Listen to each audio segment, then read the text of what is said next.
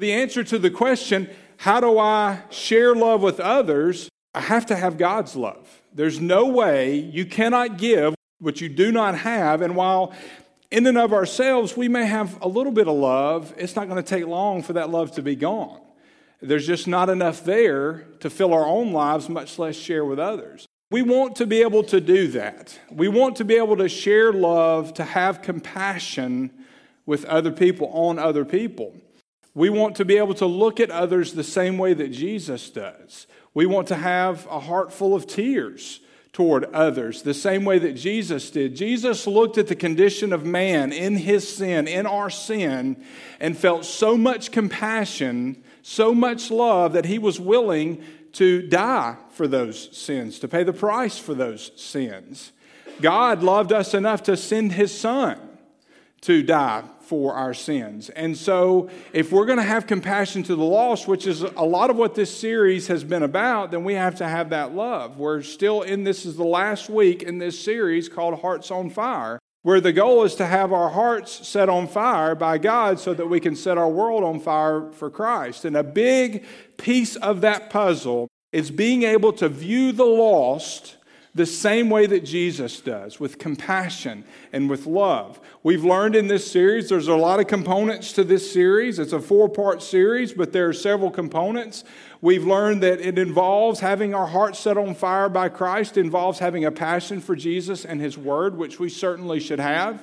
It involves having compassion for the lost, which we've touched on. We're going to talk even more about today. Having compassion, having a heart full of tears. That's what that means for the lost. We've talked about having endurance in the faith. We're going to face obstacles. We're going to have to overcome some things we have to endure. And we have to have the courage to face those obstacles as they come. So all of these things, plus we have to stay committed to the mission, which is the Great Commission. We need to be committed to the mission that God has given us. This is what we're called to do. And if you look in Matthew 9, which is where we're going to be today, if you look in Matthew 9, Jesus is on his third journey through Galilee 3 times. And this journey probably included as many as 204 cities. Third time through, he's ministering to people, doing what he always has been doing, teaching, sharing with folks. But here in Matthew 9, we see him give an object lesson about compassion. If you'll look with me in verses 35 through 38, we'll see this lesson. In verse 35, then Jesus went to all the towns and villages, teaching in their synagogues, preaching the good news of the kingdom, and healing every disease and every sickness. When he saw the crowds, he felt what? He felt compassion for them, because they were weary and worn out like sheep without a shepherd. Then he said to his disciples, the harvest is abundant, but the workers are few. Therefore, pray to the Lord of the harvest to send out workers into his harvest. The compassion, we want the love of Christ, the love of God, the compassion of God.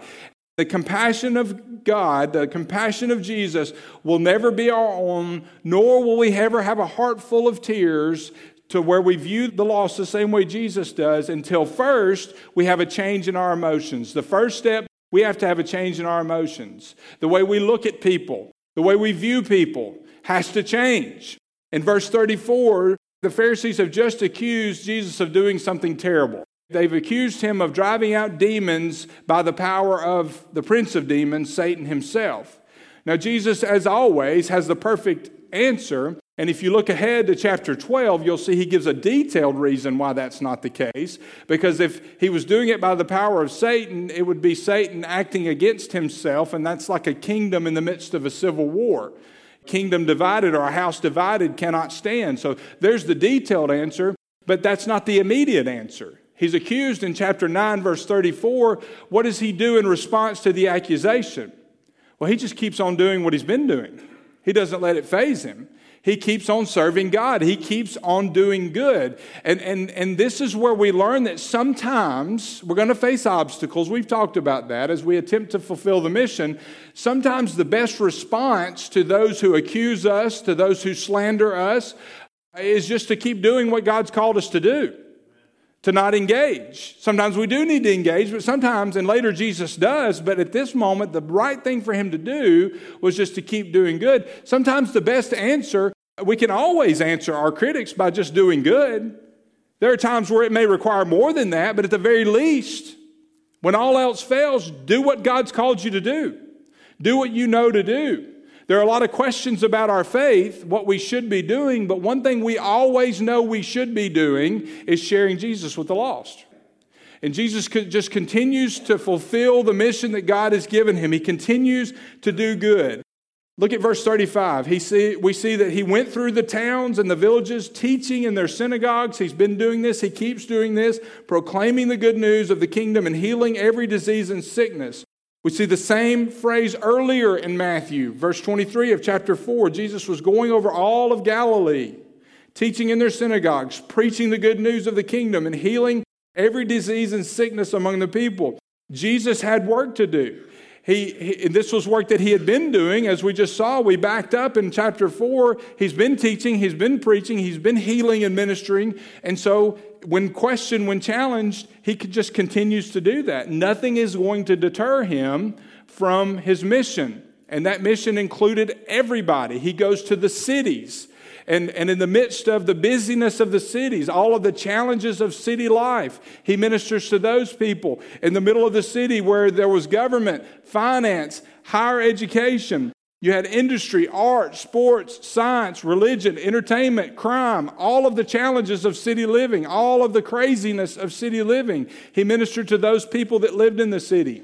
But he also went to the villages where a man's life was basically his cow, his cottage, and his field of corn. I mean, that was his whole life. His farm was it.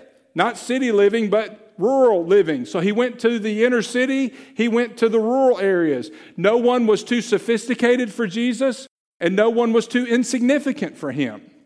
He was just as comfortable with an educated man like Nicodemus as he was with an outcast like Zacchaeus. He went to any and everyone who was in need, which is everybody.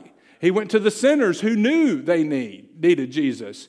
His emotions, his attitude was that of compassion for those that needed Christ. He taught in the synagogues where people were coming to worship and to sing psalms and to hear the scriptures taught. He preached the gospel to people who came from all over to do that, from different parts of the area, the country, to worship the Lord. He showed compassion for those people that came to him. He would heal people of their illnesses. If they came to him with a need, he would heal them. He would take time to minister to them. Didn't matter what he was doing, he would stop. He continued to show compassion for the crowd, for the people, because as the scripture tells us, they were weary and they were worn out. That word compassion, he showed compassion, means to feel deep sympathy. He didn't just feel sorry for them. He felt deep sympathy for those individuals. The verse tells us that they were weary. Why were they weary? Because they had been burdened by all of these laws and all of these rules and all of these regulations. If you look, the religious leaders, that word actually literally means to be torn apart by animals. The idea here is that these Pharisees, these religious leaders that should have been tending to the flock, had placed so many extra rules on them that they could not do them all. And they were worn out. They were weary from trying to fulfill all of these man-made laws. Jesus summed up the entire 10 Commandments with 2 laws. He said, love God and love your neighbor. And that's the fulfillment of all of the law. My relationship to God and my relationship to other people. Well, in addition to that, the Pharisees had come up with a system of 613 laws. 613. 365 negative laws, 365 thou shalt nots, and 248 positive laws, thou shalt. No one can keep up with all of that, and nobody could. They tried, and they tried, and they tried, and that's why they were so weary. That's why they were tired. They were worn out, verse 36 says. They were weary, they had been ripped apart. They felt that way. They were worn out. They've been trying to fulfill all these laws. It means to be downcast or to be thrown aside, distressed, helpless, the NIV says. That's how they felt because they had tried to keep all of these laws and they never measured up. And while all of this was going on, the Pharisees did nothing to minister to them. They weren't tending to their sheep. They were like sheep without a shepherd. The Pharisees looked down on them. They figured they were worthless. They weren't worth the effort of trying to help because they would never be as good as them. They would never be good enough, which is the description that fits all of us. If we try to be good enough, we'll never be good enough. We'll never measure up. The Pharisees had pretty much ignored them.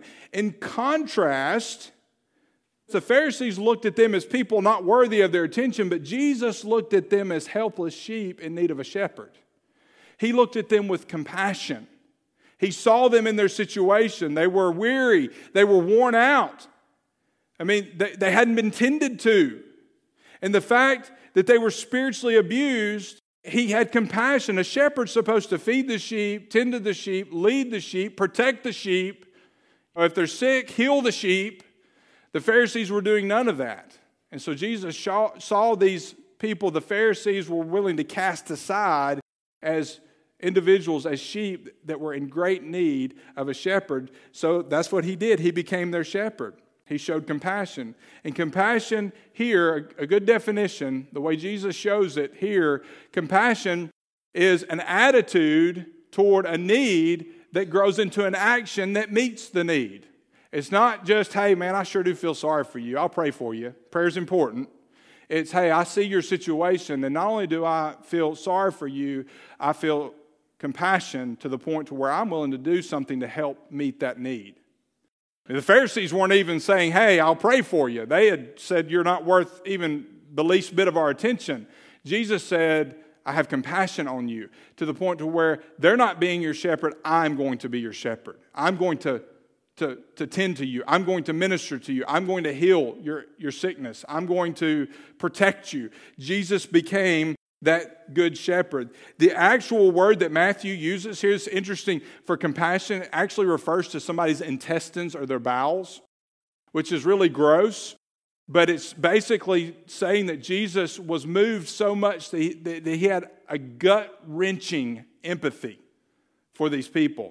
It also means that the way the Pharisees were treating these people they were supposed to be shepherding made him literally sick to his stomach. He was filled with sickness, with gut-wrenching compassion toward the people's condition and the way the Pharisees were treating these people. They were emotionally exhausted. The reality is things aren't that different today. I mean, how many people do you know are just completely feel like they've been torn apart by life? They're worn out. They're exhausted. They've been trying and trying and trying. How often do you feel that way? I know there are times where I feel that way. You're just exhausted and you've tried everything. Well, Jesus looked at these individuals, and this is important. He saw their physical needs, and they had them. All these people, he healed them. I mean, he met their physical needs. He saw the physical diseases they had, but he saw beyond that to the more important spiritual disease that they had. An earthly shepherd can only do so much to heal that sheep, but Jesus could go beyond the physical. And that's what he was willing to do. His compassion drove him to do what no one else could do. He had compassion. And we will never be able to reach the lost until we have a change in our emotions to where we share the compassion that Jesus has toward the people that are out there. We need to learn to look at people the same way Jesus does, as sheep, lost sheep in need of a shepherd. He knows the answer is not just fixing temporary things, but giving a new heart and giving a new life. And we need to look at people in need and see them the same way. We also need to have a change in our vision. A change in our emotions, we need a change in our vision. Jesus at this point in the Gospel of Matthew, the disciples begin to take on a more prominent role. Basically, up to this point, Jesus has been teaching by example. The philosophy at this point has been, you guys just watch what I'm doing. Take notes. And he's been healing, he's been ministering. Well, at this point, his teaching to them becomes much more emphasized and intense because they're about to take on a more prominent role. They've been learning by watching. They're about to start learning by doing. And so he takes it up a notch. Their role is about to change. There's an intent, there's intentionality here, there's a vision. Jesus' plan for the church was that once he was gone, these men he had been sharing his life with, investing in, and the people they would reach would carry on his mission, his ministry. So, If he didn't fulfill his mission, the ministry would not continue. And he had a vision. The vision was very simple. And it's the same vision that we have. The vision is mentor and multiply. That's the vision. That was Jesus' vision. He mentored these 12 men. He equipped them and then sent them out, and they did the same. You can read through the rest of the New Testament. You can look at church history, and they did exactly what Jesus did. They mentored and multiplied. And that is why we're here today. The church has continued to grow because of the vision that Jesus cast so many years ago. John Phillips said, "The crying shame of the church is that untold millions are still untold." So how well are we fulfilling the mission? Jesus says, though the harvest is great. It was then, it is today. The harvest is great, yet untold millions are still untold. That phrase, the harvest is great, is one of the most characteristic things Jesus said. I mean, how many times have you quoted that yourself? The harvest is great, yet we have such a hard time seeing the harvest, don't we? We have such a difficult time identifying, either because we don't want to, we're too busy, or we look at it as being too difficult. The Pharisees looked at, you got the same group of people, but seen in completely different ways. The analogy he's using is that of a farmer, and everybody listening to him would have either been farmers or at least been familiar with farming. And he's saying the harvest is great. Well, the Pharisees looked at the people who were lost as chaff to be blown away, and chaff was the part of the grain that was wasted. You would either allow the wind to blow it away, or you would throw it away or burn it. That's the way the Pharisees viewed the people. They were worthless. But Jesus saw the same people and viewed them as a harvest to be reaped. The Pharisees, worthless people, Jesus, a fruitful harvest, worthy to be gathered and saved and used. Two different people, completely different viewpoints. So our question has to be, when we see the people in our lives, which way do we view them? Can we see the harvest? Jesus says the harvest is huge. Do we see the harvest? Are we able to see the harvest? Sometimes we can't for whatever reason. It was intentional. Farming has to be planned. You would plant in October. You would harvest in April, the equivalent in our months. And there was a lot of work that went into it. Talked about the chaff, that you would gather the harvest, you would bind it up and wait for the wind to blow as much of it away as you could. You would get rid of the rest. There was a time and a specific time to do that and a way to do it, and it was planned, it was thought out, and if you didn't follow the plan, you might get behind, you might not get as much of a crop as you needed. There was intentionality here. And in the same way, our evangelism has to be intentional. We have to be deliberate. It requires intentionality, and listen, it requires hard work. We've got to be willing to do the work of evangelism, and we cannot do it in our own strength. It's too difficult for us to do on our own. When we're fulfilling the mission that God has given us, we don't have the strength to do it on our own. Sometimes we don't see the harvest because we just can't. We're not looking for it. Sometimes we look at it and we think, gosh, it's just too big. The task, Lord, the task is too big. We can't do it.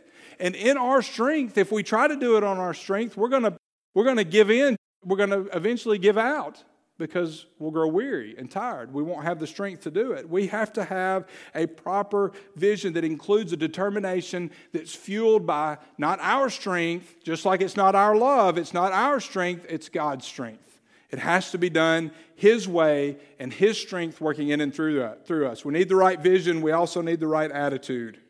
We have to have the right attitude. Jesus was moved with compassion. He saw the amount of work. He said, the harvest is great, but he said, the workers are few. Pay attention here, though. What does he tell the disciples to do? He says, pray. How many times do we agonize over ministry spots that are open and not filled in the church? How many times do we complain about the fact some of us are doing all the work and some of us aren't? But Jesus says the right thing to do, pray to the Lord of the harvest. He knows the need. So he says, hey, folks, you let me take care of finding the workers. You pray so that you'll be doing what you're supposed to be doing, but also so that you'll identify those workers when I send them to you. Pray to the Lord of the harvest. And this word pray here carries with it the idea of longing for. So it's not just I'm putting you on my prayer list, I'm checking that off. It's intense, praying with an intense longing. Because we see the mission, we know what's at stake, we know there are lives hanging in the balance, we know we need workers, we can't find them on our own, so we long for, and we pray, and our prayer reflects that deep longing. Deep, deep longing for those to participate. The passion that Jesus had for the needs of the crowds caused him to do what he did in the way that he did it.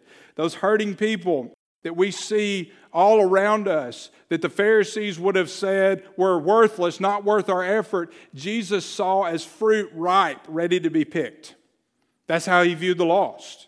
That's how he viewed people. We have to learn to view people the same way. We've got to have the same attitude that he had, that the harvest is great and these people need Jesus. They are ready to be picked, not worthless. And if we do, we will be those workers that are needed. And if we pray like he tells us to pray with a longing and have that attitude, that sense of longing for those who need Jesus, then he will send those workers. We will identify those workers and we'll plug them in where they need to be. One of the great things about the gospel is that all we really have to do is just hold Jesus out in front of people.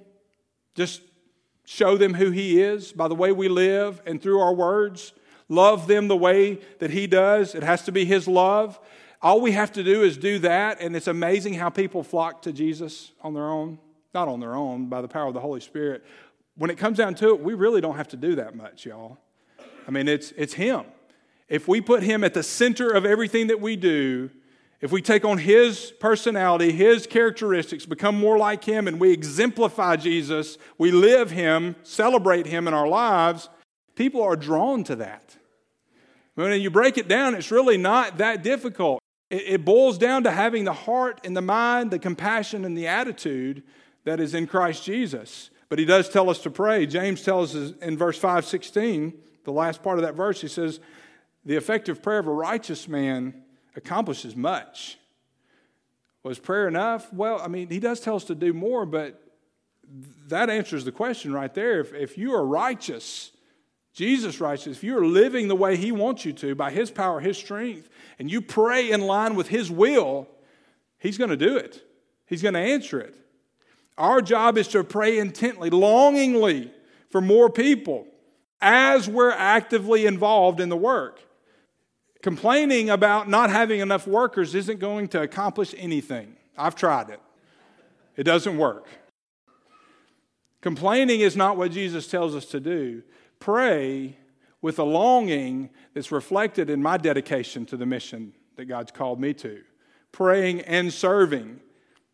And pray for people sent by God, by the way. Because if they're not sent by God, if they're self-appointed, then eventually their strength is going to run out. Because they're doing it in their own strength. They're not doing something God's equipped them to do. Pray for the right people that God sends for the right ministry positions. That goes for every lay position in this church. That goes for those who do not hold leadership positions. If you're a part of the body, you have a task, you have a function, you have something you're supposed to do. And that especially goes, how many times this week did you pray for the search team looking for our next student minister? Pray for the man that God has picked for that position. Because if he's self-appointed or if he's appointed by us and not God, it's not going to work out. It's got to be the Lord of the harvest who picks the workers for the harvest. And we pray and we do it with a sense of longing. And while we shouldn't minimize the importance of prayer, we can't stop there. There also needs to be a change in our actions.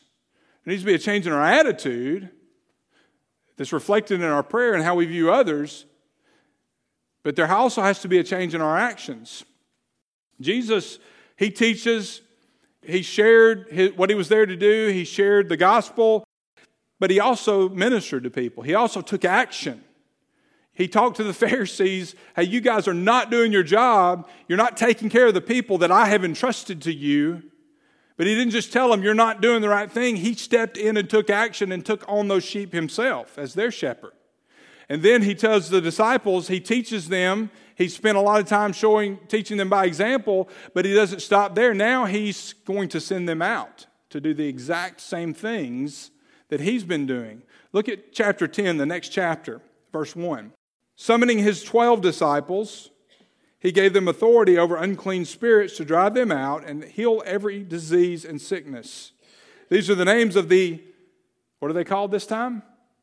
Apostles. First Simon, who is called Peter, and Andrew his brother, James the son of Zebedee, and John his brother, Philip and Bartholomew, Thomas and Matthew the tax collector, James the son of Alphaeus and Thaddeus, Simon the Zealot, and Judas Iscariot, who also betrayed him. This is the first time they're called apostles. We think 12 disciples, we think disciples and we think the 12, but there were a lot of disciples that followed Jesus. I mean, a disciple is just a student, a learner. There were a lot of disciples, but there were only 12 apostles. Apostle means one who is sent out. These were the men. These were the guys that Jesus chose. They were chosen, set apart, and then ultimately sent out. And we know Judas was replaced, but there were still 12. These were the guys that were brought into his inner group, that he poured himself into. He taught by example, and now he's saying, okay, now that I've taught you, it's time for you to start doing because I'm not going to be here very much longer. They were sent out, chosen, set apart, and sent out. And it's one of the amazing realities of the church as a whole, of this group of people, that Jesus got such a broad, diverse group of men with completely different personalities and brought them together in one united band of men who fulfilled his purpose in a way that changed the world forever. William Hendrickson writes this. He says, "We cannot fail to be impressed with the majesty of the Savior, whose drawing power, incomparable wisdom, and matchless love were so astounding that he was able to gather around himself and to unite into one family men of entirely different and at times even opposite backgrounds and temperaments." He gives examples. Included in this band, the men we just mentioned, was Peter the optimist, but also Thomas the pessimist. Simon, the one-time zealot, hating taxes and eager to overthrow the Roman government, but also Matthew, who had voluntarily offered his tax-collecting services to that same Roman government, same group. Peter, John, and Matthew, destined to become renowned through their writings, but also James the Less, who remains obscured, but obviously had to have fulfilled his mission. People from different backgrounds, opposite personalities. And this warms my heart because if God can use men like that, then he can use me too. And if God can bring together a diverse group of people like that to do something that changes the world forever, he can bring together a group of people like this with all different kinds of backgrounds, personalities. I've never pastored a church of people from as many different areas as are in this room.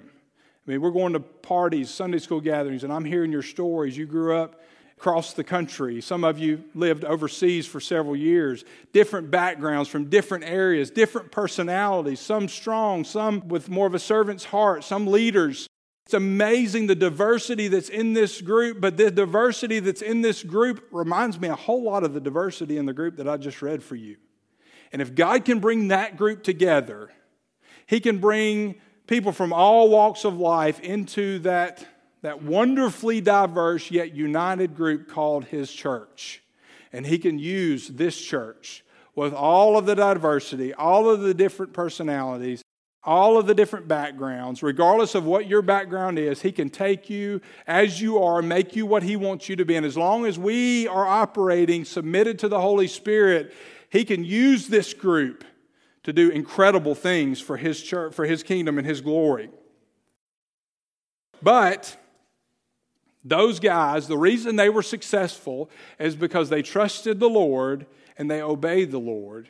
And then when it was time for the rubber to meet the road, they did what they were called to do.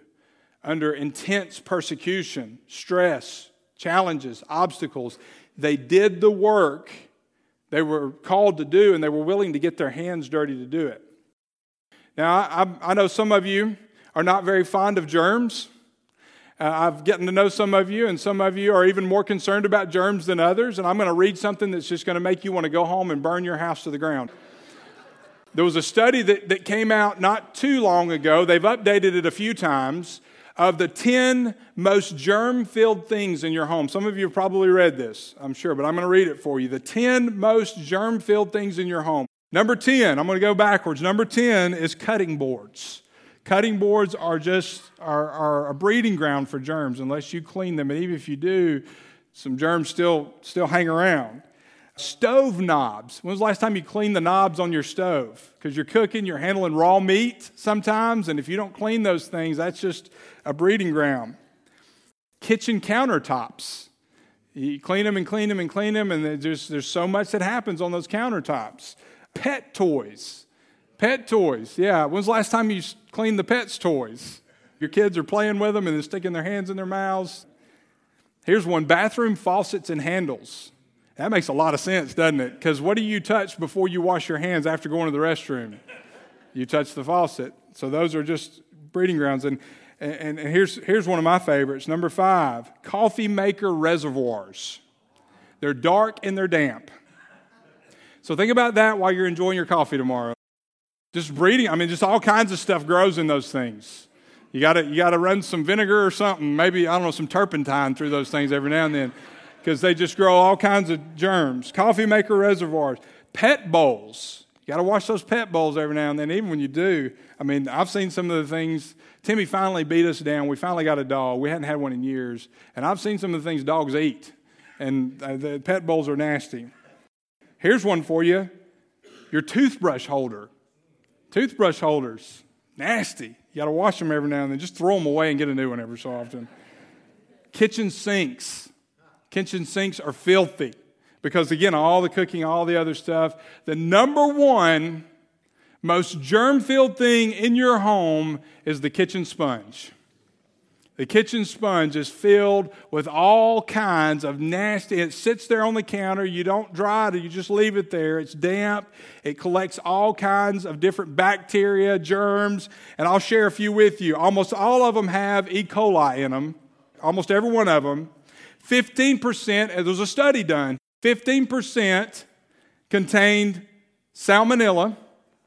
86% of sponges had mold and yeast present in them. 77% contained coliform bacteria, and 18% were filled with staph bacteria. But don't worry. I'm going to tell you how to fix it. Do you know how to clean your sponge? Yeah, throw it away. If you're a penny pincher, you don't have to. You can stick it in the microwave for 1 minute, and it'll kill all the germs. You see, when you come to church, you learn things. Think of what you would have missed this morning had you not come to church. Stick it in the microwave. Now listen, I'm not terrified of germs, but I don't like germs. And I certainly try to keep my kids away from germs. As much of a losing battle as that may seem, I try. And we should clean our houses. We should clean ourselves. We should avoid germs. Make sure our kids are clean. That's great. But when it comes to the work of sharing the gospel, we've got to be willing to get our hands dirty. We've got to be willing to go and reach the unreachable. We've got to be, Jesus touched lepers. We've got to be willing to love the unlovable. We've got to be willing to get our hands dirty. I'm not a farmer, but I know you get dirty farming. If we're going to bring in the harvest, we've got to be willing to do the hard work of sharing the gospel and fulfilling the Great Commission. We got to be willing to put in the work. We can't be afraid to get our hands dirty. Romans 10, verses 14 and 15, Paul says this. He says, how can they call on him they have not believed in?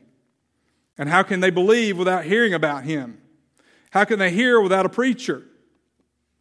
That's not just the guy up here, by the way. That's all of us. How can they hear without a preacher? And how can they preach unless they are sent? As it is written, how beautiful are the feet of those who announce the gospel, the good news, the gospel of good things. Jesus wants people to hear the gospel. One of the amazing things about the church is how diverse we are. The other amazing thing about his mission, kingdom work, is that he chooses to use you and me to share the gospel. He doesn't need us. He could draw anybody to himself that he wants to, Now, I've heard stories where he's done that. But the mission, the vision, mentor, and multiply. And so, while he could do it on his own, he chooses not to require, but to allow you and me to have a part in this. What a privilege. What an amazing mystery that I will never understand, but yet what a privilege to be a part of this mission. If the mission's going to be fulfilled, according to Romans, you and I have to share. We've got to be willing to share the gospel. We have to have the same heart, the same attitude, the same emotions. View those people the same way Jesus did. To be willing to have compassion on them, but compassion that's not just, I feel sorry for you. Compassion that moves to action, sees the need, moves to action to meet the need. We've got to be willing to do the work of the harvest, bringing in the harvest. Too often we either don't see it, and here's the greatest danger. Pastoring, through the years I've pastored, the greatest danger is that we become satisfied with the harvest we brought in years ago. The harvest is still great. The workers are few, but God's got them picked. Are we willing to be a part of those that go out? Now, it sounds contradictory, but if I had to sum up this series, this is how I'd do it. I pray that our hearts would be filled with tears, drowning in tears, yet on fire at the same time. Filled with so much compassion that we are eager, committed, fully dedicated to reaching the lost. And if we do that, if we can find that balance, filled with tears, on fire for Christ, there's no doubt in my mind and in my heart that we can set our world on fire for Jesus. Let's pray together. Father, thank you for your wonderfully mysterious, incomprehensible plan of sharing the saving message of your Son Jesus, your death, your resurrection, sharing the gospel message with the lost. Thank you for designing it the way that you did so that we could be a part of that, giving us a place in your kingdom work. You don't need us, but you choose to use us. And God, I pray that each of us today, right now, first that we would ask ourselves, those present here today, that we would ask ourselves, are we saved and secure? Do we know that we've been saved, that we've accepted salvation that only comes through your Son, Jesus Christ? And Father, second, those of us who know you, we need to evaluate, where are we working in this mission, bringing in the harvest? Are we doing what we've been called to do? Are we filling our role? Are we eager to work? Do we see the harvest? Do we view it as being impossible to bring in? Are we depending on you and your power and your strength? Are we able to love others and knowing that that's only possible if we are filled with your love, perfect love, that we cannot manufacture on our own? Lord, I pray that we would evaluate where we are to be at work and just do what you've called us to do. Share the gospel, serve you, use the gifts and abilities you've given us. And Lord, there may be some here today you're leading to make other decisions of commitment in response to this. It could be church membership or even baptism. They haven't yet identified with this wonderfully diverse group of believers. Whatever you've called us to do, Father, I pray that we would allow you just to speak to our hearts and that we would just respond. Just do what you tell us to do. Be obedient to your word, to your call on our life. And do it to glorify your name, because it is in your name, in the name of Jesus, that we do pray. Amen. Would you stand for our time of commitment?